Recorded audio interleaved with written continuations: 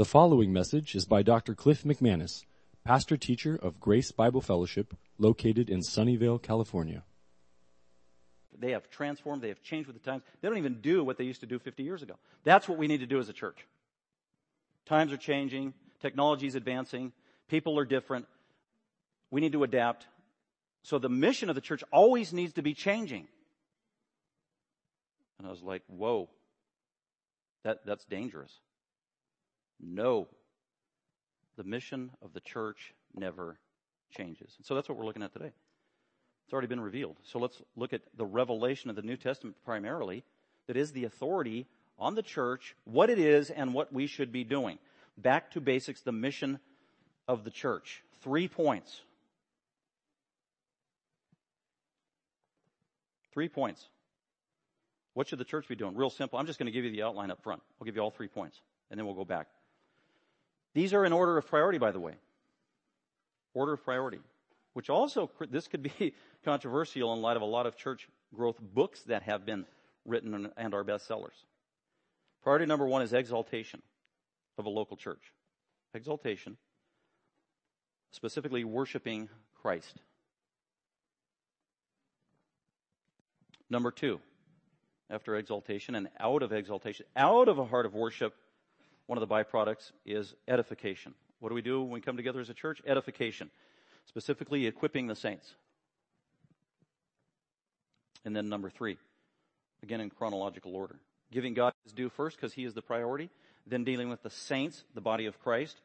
And then after that, the outflow is evangelization, reaching the lost. That is the order, and it can't be mixed up, broken, changed. Exaltation, edification, evangelization.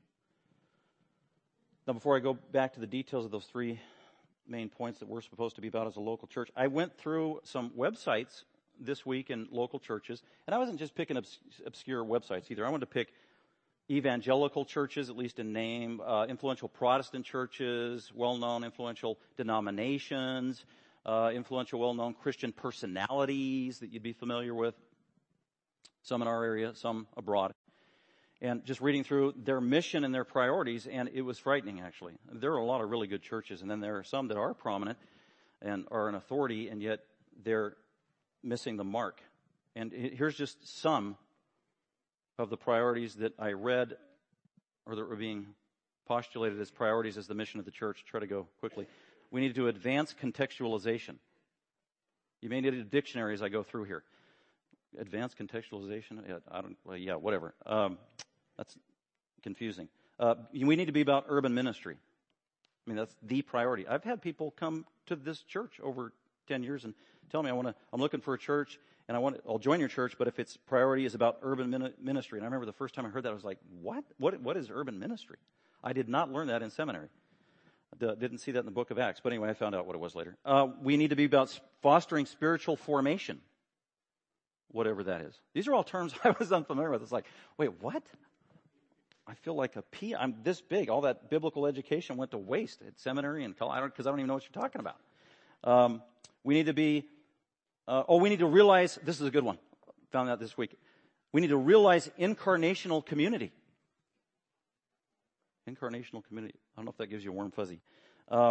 We need to cultivate missional activity. Missional. That's huge today. We need to be missional. I'm looking for a church that's missional. I've had several people over the years tell me that.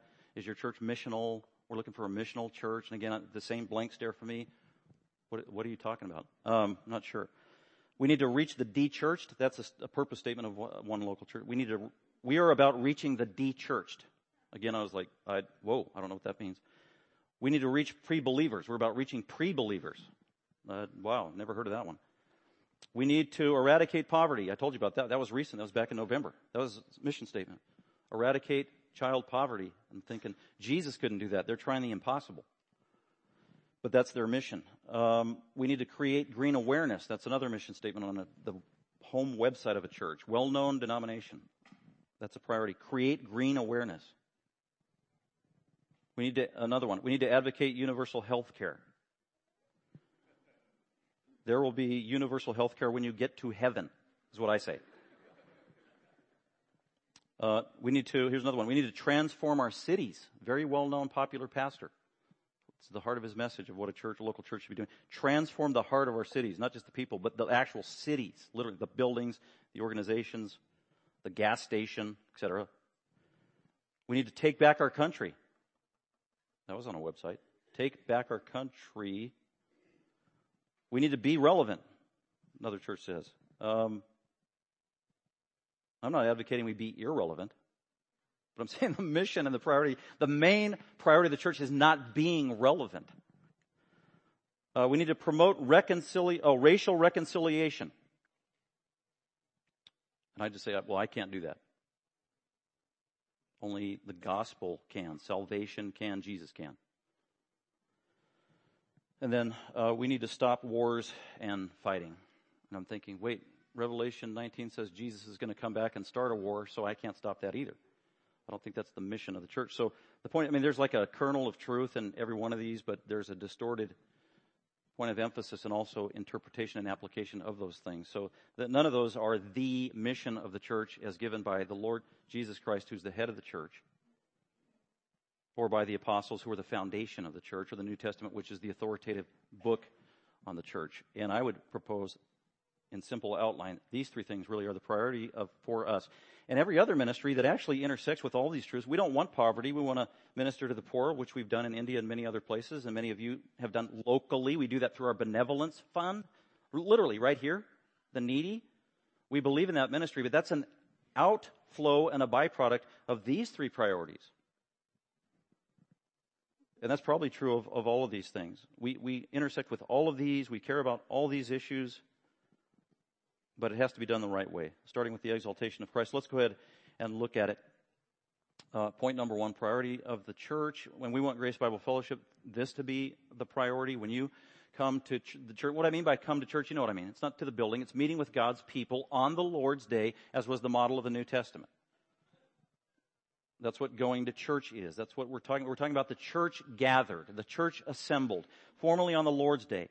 Just write down 1 Corinthians 11 and 1 Corinthians 14, and throughout those two chapters, you will see this phrase that Paul used. He's talking to the Corinthians as they were an assembled body of believers on the Lord's Day to do formal ministry, to hear preaching, to pray together, to have communion, to see baptisms, to collect the offering. That is the context. The formal corporate gathering of God's people. That's what we're talking about. These are the priorities. 1 Corinthians 11, verse 17, 18, 20, 33, 34, Paul says, when you gather together, when you assemble together. And then in chapter 14, he says the same thing. And then he says, when you assemble together as a church. And that's 1 Corinthians 14, verse 19, and also in verse 23. So that is the context. What is priority number one? As we come together as a body of Christ, it's not to get my felt needs met. It is not to be entertained by the lovely music. It's not to be just seeing my friends and hanging out with them. Many of those things are blessings, but that's not the priority. It's not to come and critique all the ministries of the church. It's to come, first and foremost, if you're a believer, to meet God with God's people and exalt His name through worship. That's priority number one. Jesus was the model for us, as was the early church. So let's just look at those two key passages. We're going to start with John chapter 4. What should God's corporate assembly be about? And here's a prophecy that Jesus gave. Jesus did not talk much about the church in the four Gospels, but He did. And it was always of a prophetic nature because He didn't start His church yet. But in John chapter 4, He's witnessing to the woman at the well. We know that story. We've preached on it a couple of times. She's a Samaritan woman. She's not saved. She doesn't know who Jesus is. He reveals Himself to her. He confronts her or exposes her sin, really. Then she's beginning to be convicted of her sin because of the power of Jesus' word and the Holy Spirit. And there's a slow removing of the veil over her spiritual eyes till the point where she recognizes Jesus is indeed the Messiah. But it happens incrementally throughout the conversation. So look at John chapter 4 as Jesus is interacting with her. He's showing her love. He doesn't consider her dirty or unclean. He's giving her the truth. He feels for her. He has compassion for her, exposing her sin, but also revealing Himself or the gospel. But He's also blunt with her, and He knows she's worshiping inappropriately, inadequately at this point. She doesn't have the fullness of worship because she doesn't have the fullness of the Old Testament. And so Jesus kind of semi-rebukes her, but also gives her more information. And he just tells the lady point blank, because you're a Samaritan, starting at verse 21, Jesus said to her, "Woman, believe me, an hour is coming," here's the prophecy, "an hour is coming in the future," I think he's talking about when the church begins, "an hour is coming when neither in this mountain where Samaritans worship, nor in Jerusalem where Jews worship at the temple, will you worship the Father." Something's going to change in terms of when God's people assemble together to worship. It's not going to be localized in the temple in Jerusalem anymore. It's going to be universal and abroad and beyond. Fulfilled in the local church, wherever the local church gathers, and satellites all over the world, is what he means. Right now, as a Samaritan who doesn't believe the entire Old Testament, you, lady, verse 22, worship what you do not know. You have a lot of ignorance on your part. We, the Jews, who are fully informed, Jesus said, we worship what we do know in truth, in the fullness of revelation, for salvation is from the Jews. Verse 23, "But an hour is coming, and now is, when the true worshipers will worship the Father in spirit and in truth." It's not legalistic. It's of the heart and the mind first and foremost. And it's in keeping with God's revealed revelation in Scripture and in the words of Jesus. That's spirit and truth, not like the Pharisees. For such people, what people? People who worship God legitimately, in spirit and in truth, from the heart in light of the revealed revelation of God. Such people, true worshipers, the Father seeks. That is a key phrase. The Father seeks. The Father seeks. The Father seeks. You hear about seeker-sensitive worship, seeker-driven ministries. That's been going on for 30 years. People are writing church growth books about it. We need to be tending to the seeker this, the seeker that. We need to modify our worship services in light of the attendance of the seekers who might be among us and be sensitive to them. And so let's banish the Bible and banish the organ and banish a tie and the tie because it's offensive. Sorry. And banish everything else because we want to appease the seekers. That's an ideology and philosophy very dominant in church growth today in evangelical Christianity. The seeker. I believe, according to Scripture, the greatest seeker is God the Father himself. He's the seeker, actually. What is he seeking? Something very specific. He is seeking worshipers. He is seeking true worshipers. That's what it says. For such people, the Father seeks to be his worshipers. So one of God's main priorities as creator, savior, and judge is he is seeking to gather worshipers to himself. Why? Because he deserves worship. He deserves the glory. He is almighty, perfect God who created us. He is infinite. He is almighty. He is absolutely holy. And he deserves the worship of his creation. And it's priority number one. And when you go to what are you going to be doing in heaven? Priority number one for believers and angels and every creature in heaven. Priority number one is worshiping the Father, worshiping the Son, worshiping the Spirit.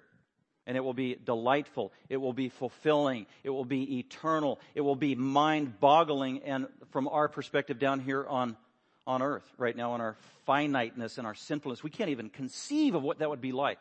But believe me, the angels are fully satisfied and in absolute glory right now as they just continually worship the Father and give him his due. That is the calling of God's people.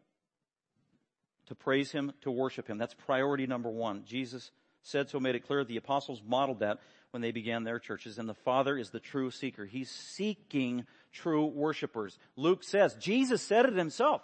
Jesus, why did you come into this world? To seek and to save sinners. Jesus is the one who seeks. And also the Gospel of John says the Holy Spirit seeks after sinners. So who is the true seeker? It's the triune God of the universe. And he's seeking sinners who might be saved and worship him. And that needs to be priority number one when we come together as God's people on Sunday, on the Lord's Day, as a corporate body. And we're going to see in Acts chapter 2, that's what the early church did. So let's go ahead and turn there, Acts chapter 2. We read that a little earlier of how Peter preached. He preached the gospel. He had a ready audience. It was a holiday week. Pilgrims from all over, devout Jews, looking for the Messiah. Jesus died. He rose again. He just ascended into heaven. The Spirit of God moves Peter. Peter preaches this powerful sermon about who Jesus is. There are thousands in the audience listening. They heard the gospel. They were pierced to the heart. They were convicted. They were moved by Almighty God. The veil was removed. They wanted to respond to the message of the gospel. They had a hunger for truth, and that's why they asked Peter about what do we do now in light of what you said and this truth about this Jesus whom was crucified on behalf of sinners. And Peter told them, repent. Repent.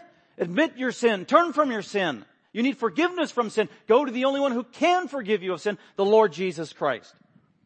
Repent and turn to Him, each one of you, and then be baptized publicly to demonstrate the faith you've put in Christ. It's really that simple. And they did. It was amazing. There was a revival day one. You talk about church growth. They had 120 people preach the gospel. God moved, and now all of a sudden they had 3,000 in one day. That can't be replicated. It can't be put in a church program box to be sold and distributed. It has to be a sovereign move of God's Spirit through His Word. As He sees fit, and He saw fit to do it this day. Absolutely amazing. And so look what happened here in Jerusalem. There's a revival. Thousands respond. They get baptized. Peter encourages them with many words. And then he says, be saved from this perverse generation. We could say that today too, right? So then those who had received His word, verse 41, they were baptized, and that day there were added about 3,000 souls. And here's what they did. Verse 42 to 47 talks about what they continually, regularly did as a body of Christ locally on the Lord's Day on Sunday, but also throughout the week as they assembled together.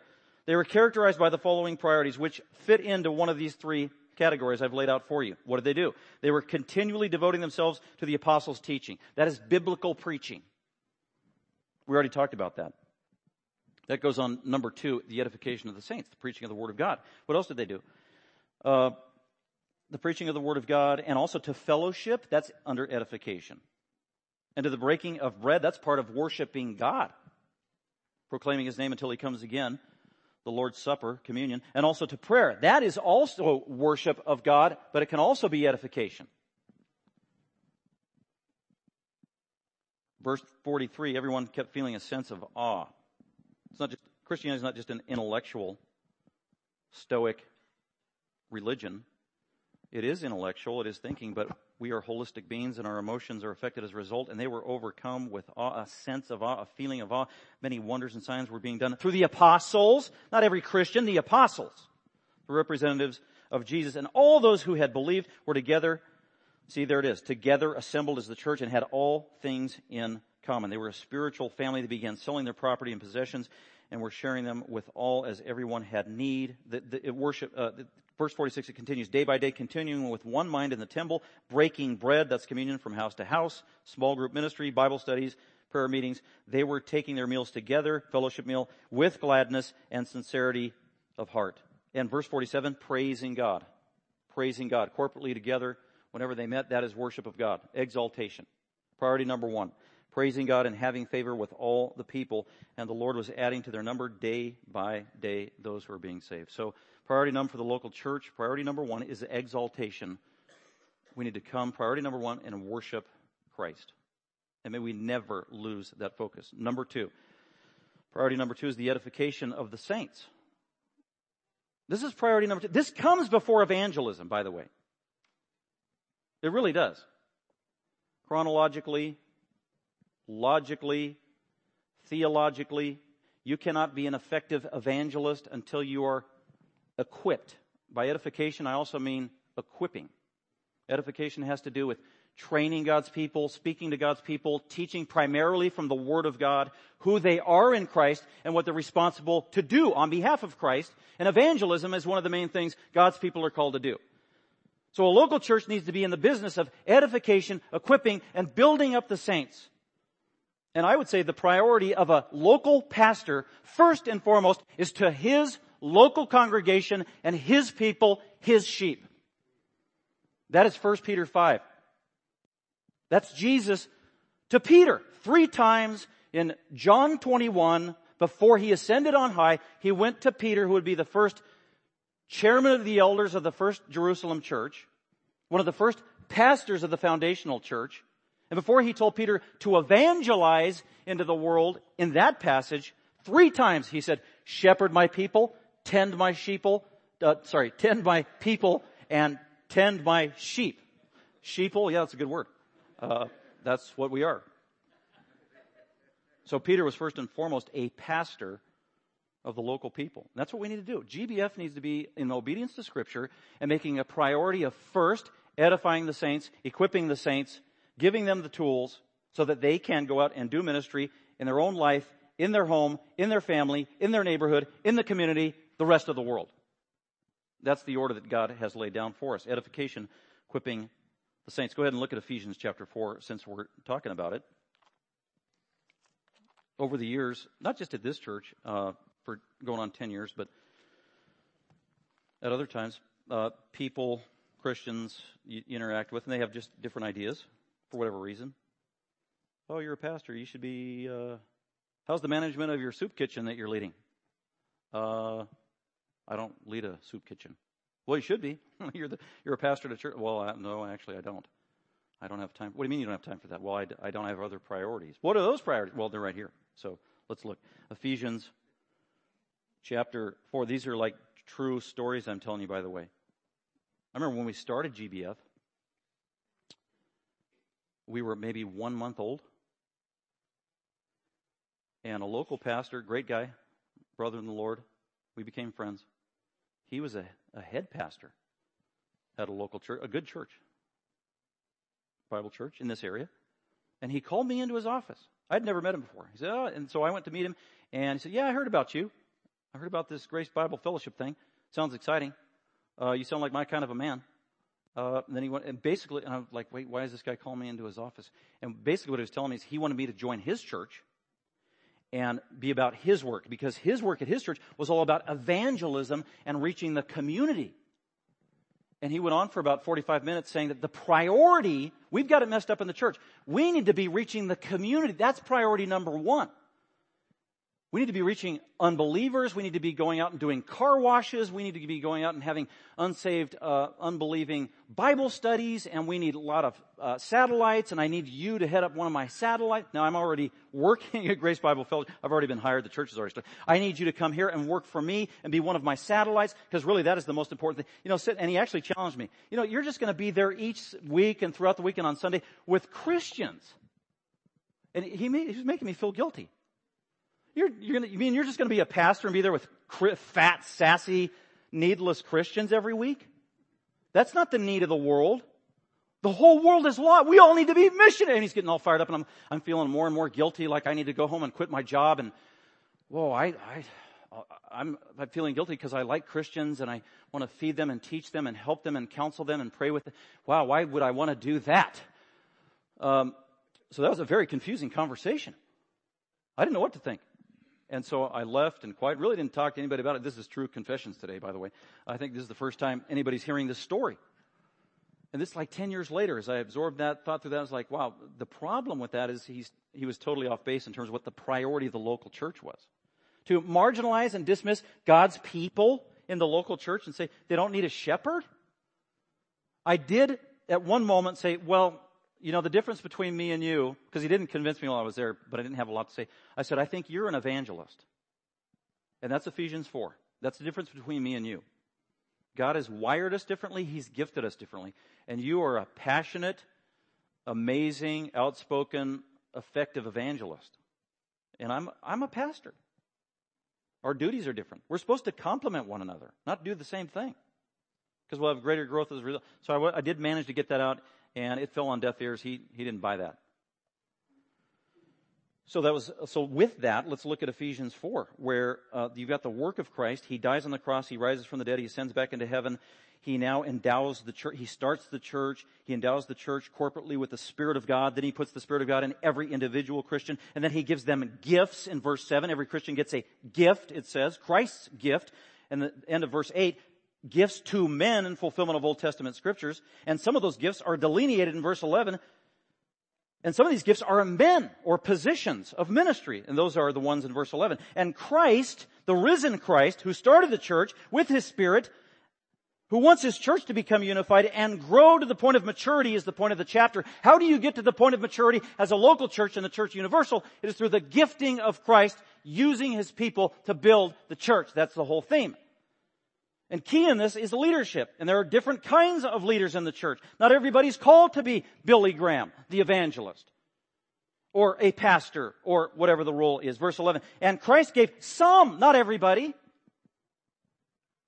some as, actually few as apostles, and some as prophets. They laid the foundation of the church. We have no more apostles and prophets today. He also gave some as evangelists. We have evangelists in this church. We have some true evangelists in this church. They are a blessing to us. They are a model to us. They are a blessing to those around them.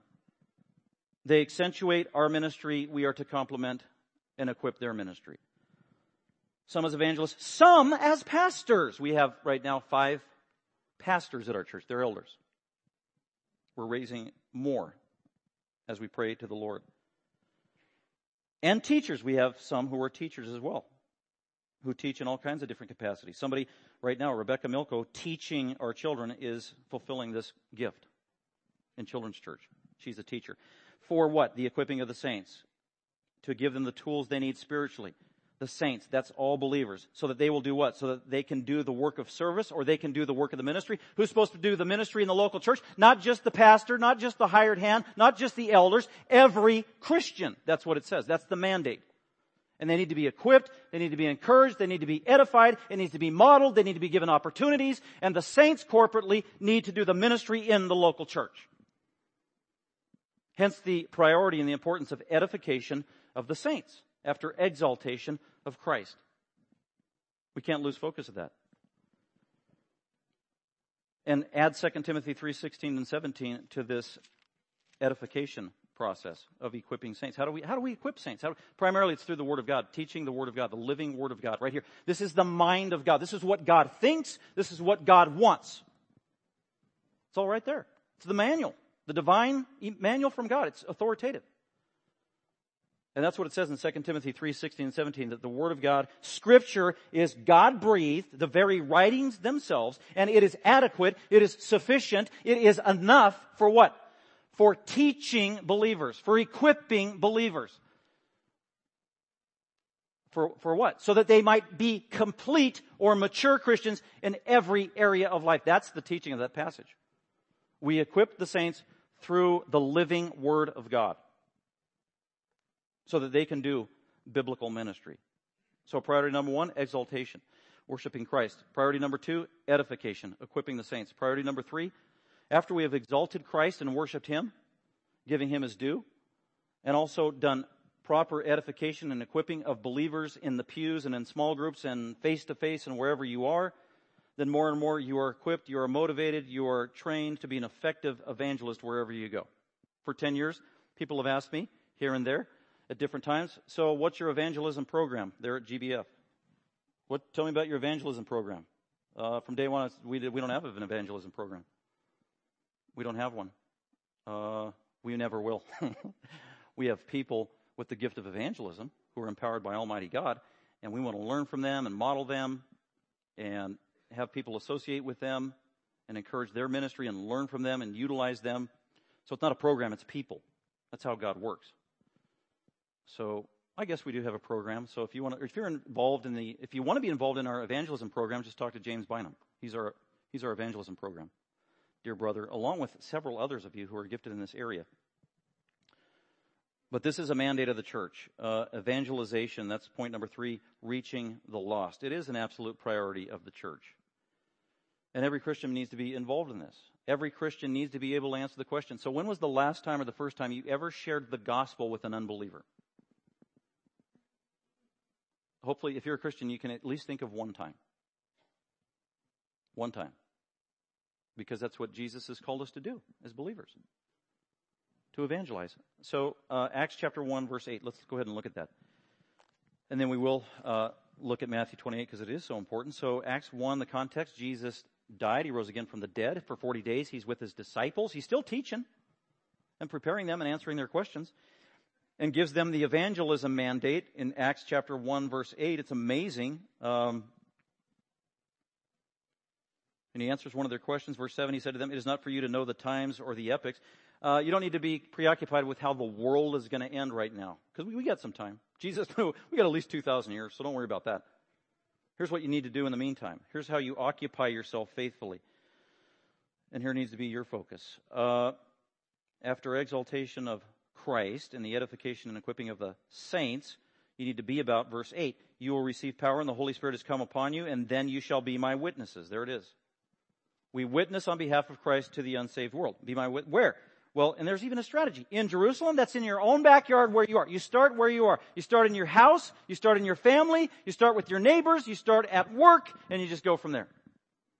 Then you go Northern California, America, the rest of the world. And if all Christians did that all over the world, then basically what happens through the networking is the whole world is covered. That's how it works. Jesus, that is a master plan. Genius. Be my witnesses starting in Jerusalem, then in Judea, then in Samaria, and to the remotest part of the earth.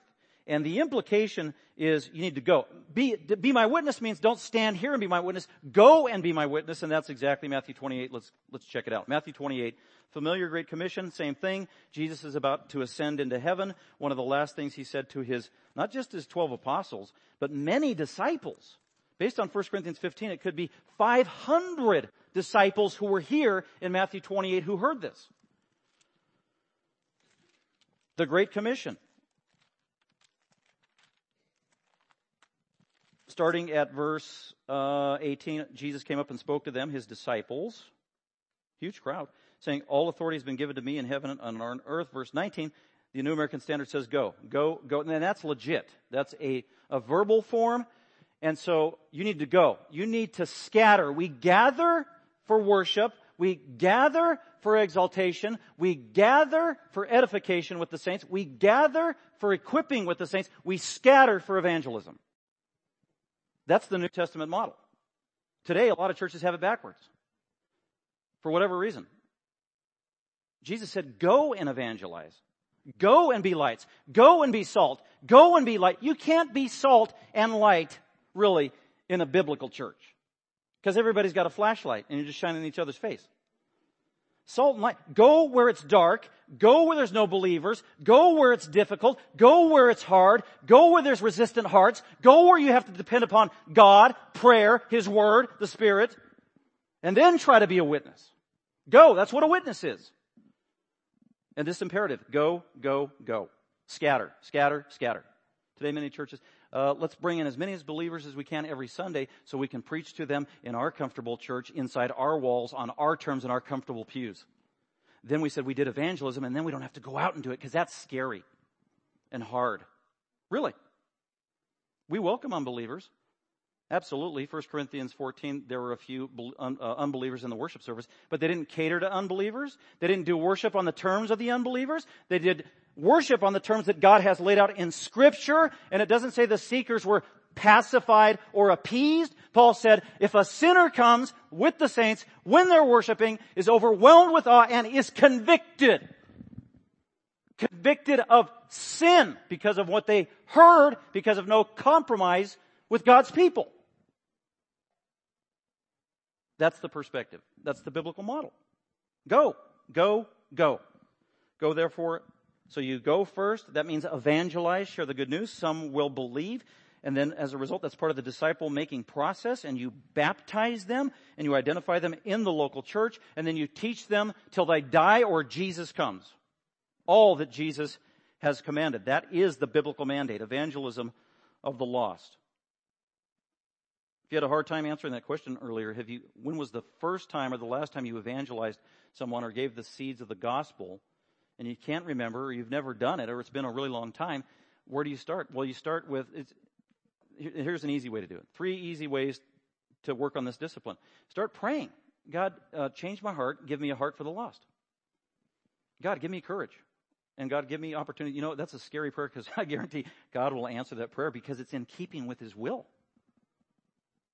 Another easy thing to do is hang out with the evangelists. Walk in their shadow. Follow them. Go with them when they have opportunity. Watch how they do it. Be their encourager. Be praying for them while they are sharing. And then the third one with evangelism, this is what I found to be very helpful, is just tell your own story. Well, I don't know what to say, and I forgot that program and how to lay it out and which verses to quote. No, start with your testimony. You say, here's what Jesus did to me. I know Jesus is real because here's what he did to me. Like the blind guy in the Gospel of John. Oh, I know you educated Pharisees who were picking on me. I was blind and now I see and Jesus did it. Amen. That's evangelism. This is my story. And you have the most unique story in the world. The common denominator is Jesus changed you. They can't deny, and also they can't argue with your story. They can argue with you about evolution versus creation. They can argue with you about the definition of the Trinity and maybe even make you look silly. One thing they can't argue with about is your testimony and your story of how Christ saved and changed you. And the gospel is ensconced in your story, and the Holy Spirit of God puts that in their mind, their conscience, their soul, and the Spirit of God continues to work on it, water it, protect it, and bring that person to salvation. It's awesome. So there's just 3 things over the years that people have told me and that I have found to be beneficial.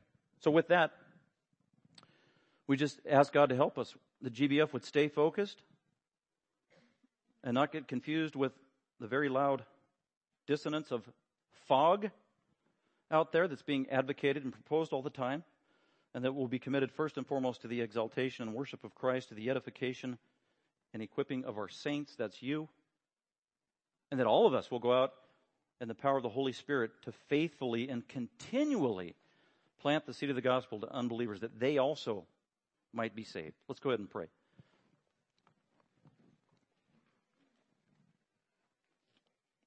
Father, we thank you for this time. We thank you for the privilege to look to your scriptures. We thank you for the Holy Spirit, who is our teacher. Thank you for the clarity of your word, God, and the fact that it's relevant after 2,000 years. And we know it's living.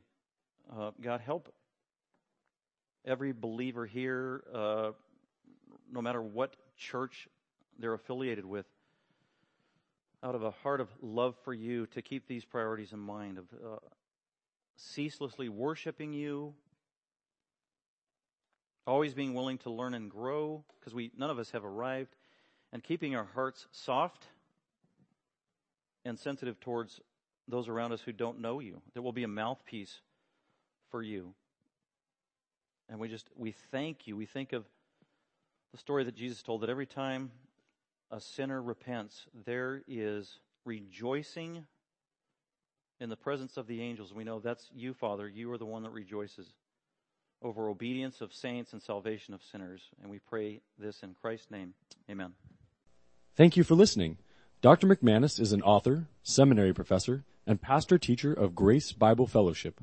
For more information about Grace Bible Fellowship, please visit our website at gbfsv.org or call us at 650-630-0009.